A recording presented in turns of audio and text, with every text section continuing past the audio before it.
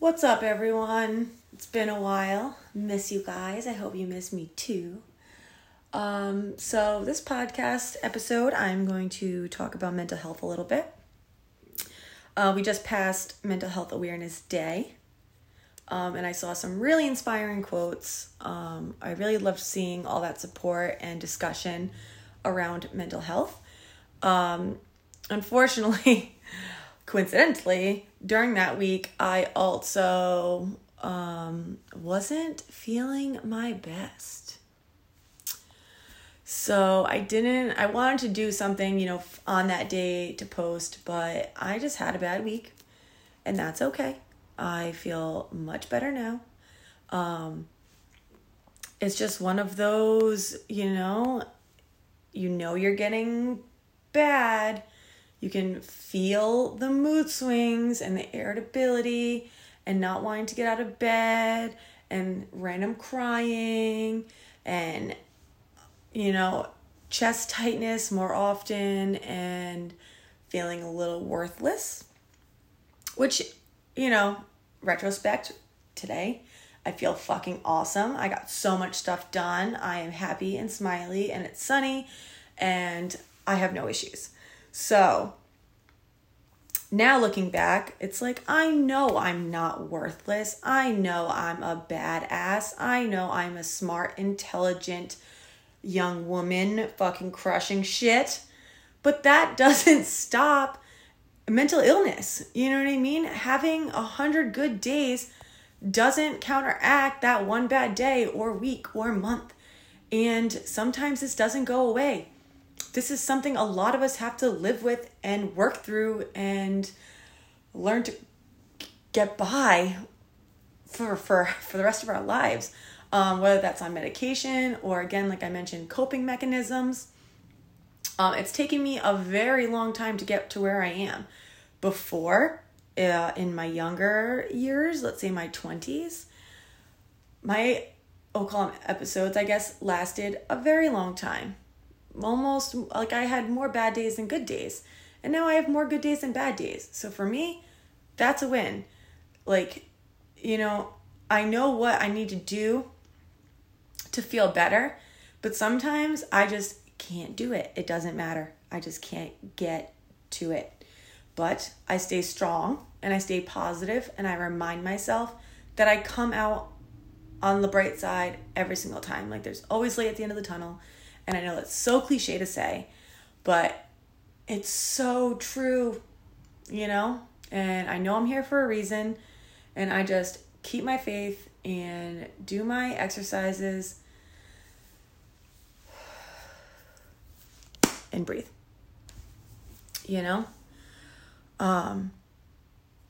it's okay to be healing and hurting at the same time. Just because we fall back into an episode doesn't mean we're not making progress still. I still want you, if you can relate to this story, you should be really fucking proud of yourself. Every single day you have a good day. Every single day you have a bad day and you get through it.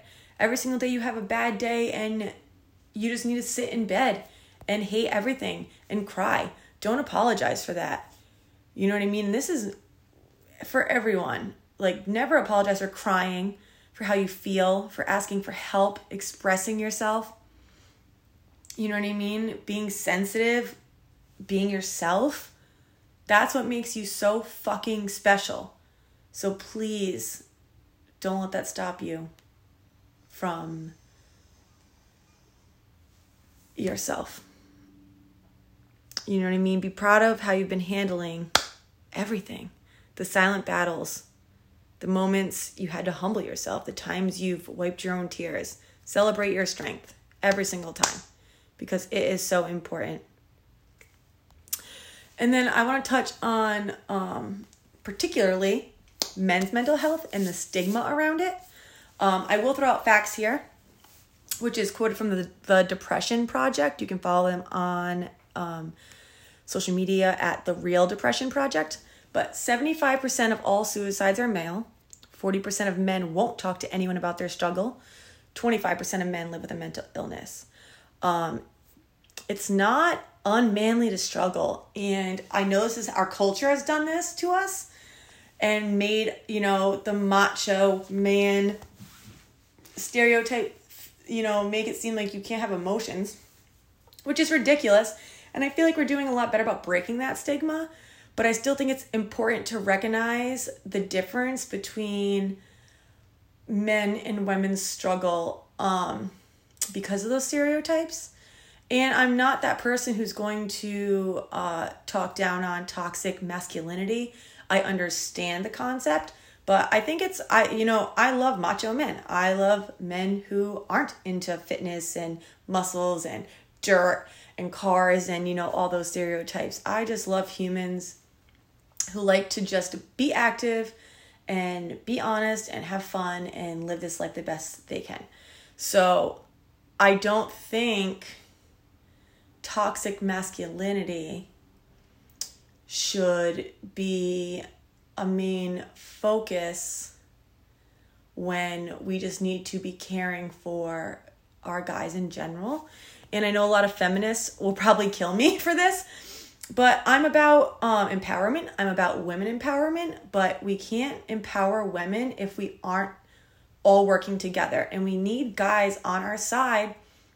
That's just it. We have to work together, just like they need us to cheer them on and ask them how they're feeling and tell them that their feelings are relevant and not being mean to them. I mean, I'm guilty. This is how I know how important this is.